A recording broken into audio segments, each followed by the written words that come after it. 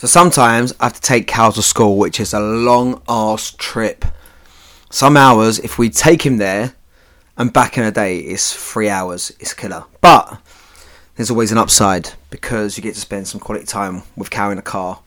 On the way there anyway, because we have chats, but on the way back, he's on TikTok. But on the way there, he's not allowed on his phone, so we have a chat.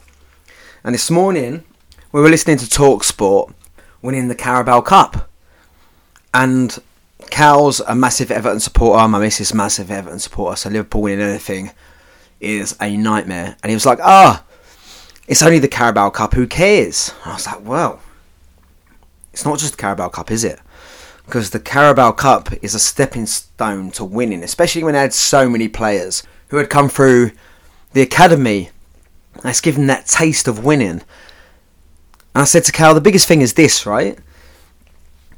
Yes, the Carabao Cup, and everyone goes, it's only the Carabao Cup, but I hear you having a meltdown every night when you lose at FIFA, and that's just FIFA.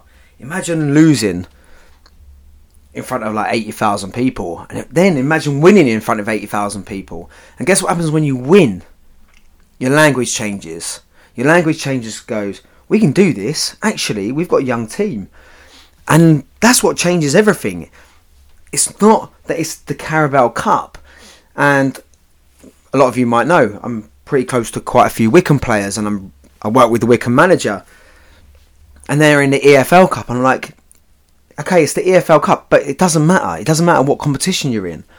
It's about the winning and the confidence that it gives you. I've talked about the gap in the game before, and that's what gets you into the gain, which gives you the confidence then to propel forward. As I said, it's all about your language changing, the thoughts in your head, and the language goes, you know what? I've got this.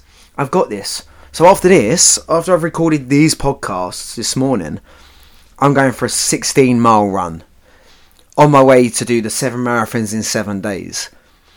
And it's me doing these training runs that build the confidence and the competence to be like, do you know what? I've got this. I can do this. And it's building that confidence over and over again and reinforcing that changes my language to go, do you know what? I could probably do this. When beforehand, my language is, this is tough. This is going to be hard. I'm not sure I can do this. So it's about creating that belief. And you create belief by giving yourself evidence. I've said this many times in my confidence masterclasses, if you've ever gone and seen it or listened to it, which is, confidence doesn't come from shouting affirmations in the mirror. It comes from giving yourself a stack of undeniable evidence that you are who you say you are. I can't claim that. It's by Alex Hormozy. But most people try and force confidence by just staring in a mirror and go, I am positive, I am this, I am that. No. Give yourself evidence. Keep on stacking that evidence. Keep on stacking them wins. Confidence comes from doing. That's what people don't understand. Confidence comes from doing is by taking action. Taking action gives you competence. The competence gets you into the gain. The gain creates self-belief. And then you're on that verge of becoming unstoppable. So I had a conversation the other day, really good conversation with a player I've known for years and years and years, but I haven't spoken to him for quite a while. And he's on the verge of changing his career now. He's changing his career to doing something else. Well, he's still playing, but he's thinking about after the game. He's like, I feel a bit of an imposter. And I'm like, yeah, of course you do. You haven't done it before. That's completely natural. It's completely natural to feel like a bit of an imposter. He's like, well, I'm giving these advice. So he's on the verge of becoming a personal trainer. And he's doing his personal training courses. He's like, I'm giving advice to people who know what they're doing. Of course. This is completely natural. But you keep doing it. And you build that confidence. Like, this is the thing. And this is what I said to him. This is the thing. Everyone's winging it. It doesn't matter who you are. You listening. At some points you're winging it. I do business. I'm winging it. At some points. Right? When you do anything, but you're winging it with a strategy. And I was saying to this player, all you have to keep doing is just keep doing. Keep doing. Because that's where confidence comes from. And confidence, I've said this many times, doesn't come down to being successful. It comes down to a relationship with failure. But, on the other hand, success does bring belief. So, like, for these Liverpool players, it's like, do you know what? we're going to go for it. We're just going to go for it. It doesn't matter. There's no pressure on us. We're younger players. Whereas in Chelsea could be, we spent millions and millions and millions. We need to win. Them shackles breaking free actually gives you the confidence, and your relationship with failure then actually makes you more confident. I know it's a weird paradox, and you're probably thinking, well, we get yourself twisted in knots. If you come and work with me deeper, you'll get it, and you explain a lot more effectively. I've only got a few minutes to explain this. But it's about your relationship with failure. That gives you confidence. My relationship with failure is better than a lot of people. It gives me confidence. I've signed up to do a comedy show in Liverpool, stand-up comedy. Me being like, do you know what? If it goes well, amazing. If it doesn't go well, amazing. That actually gives me confidence. Me doing these Sarah marathons gives me confidence. I'm like, do you know what? If I do it, amazing. If something doesn't happen, do you know what? My biggest focus is on having an impact. But when I do them, like when it comes off, like for example, when Liverpool put out their younger players and they win, you're like, oh my god, that then breeds that winning mentality to go, I can do this. Because I've done that many a times in the past. I've had little wins, big wins, and that gives me the confidence to be like, do you know what, I can do a daily podcast, I can do stand-up comedy, I can start the Inner Game Academy, I can work with all these big players, amazing.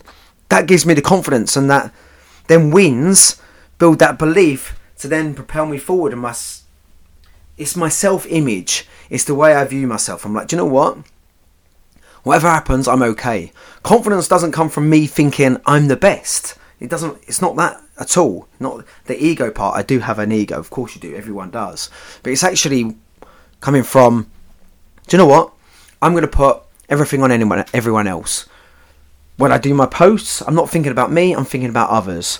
When I do these runs, I'm not putting it on me, it's about trying to help others. When I do these podcasts, like most people really struggle to start a podcast because they're like, what does everyone think? I'm like, do you know what? I'm doing this for me.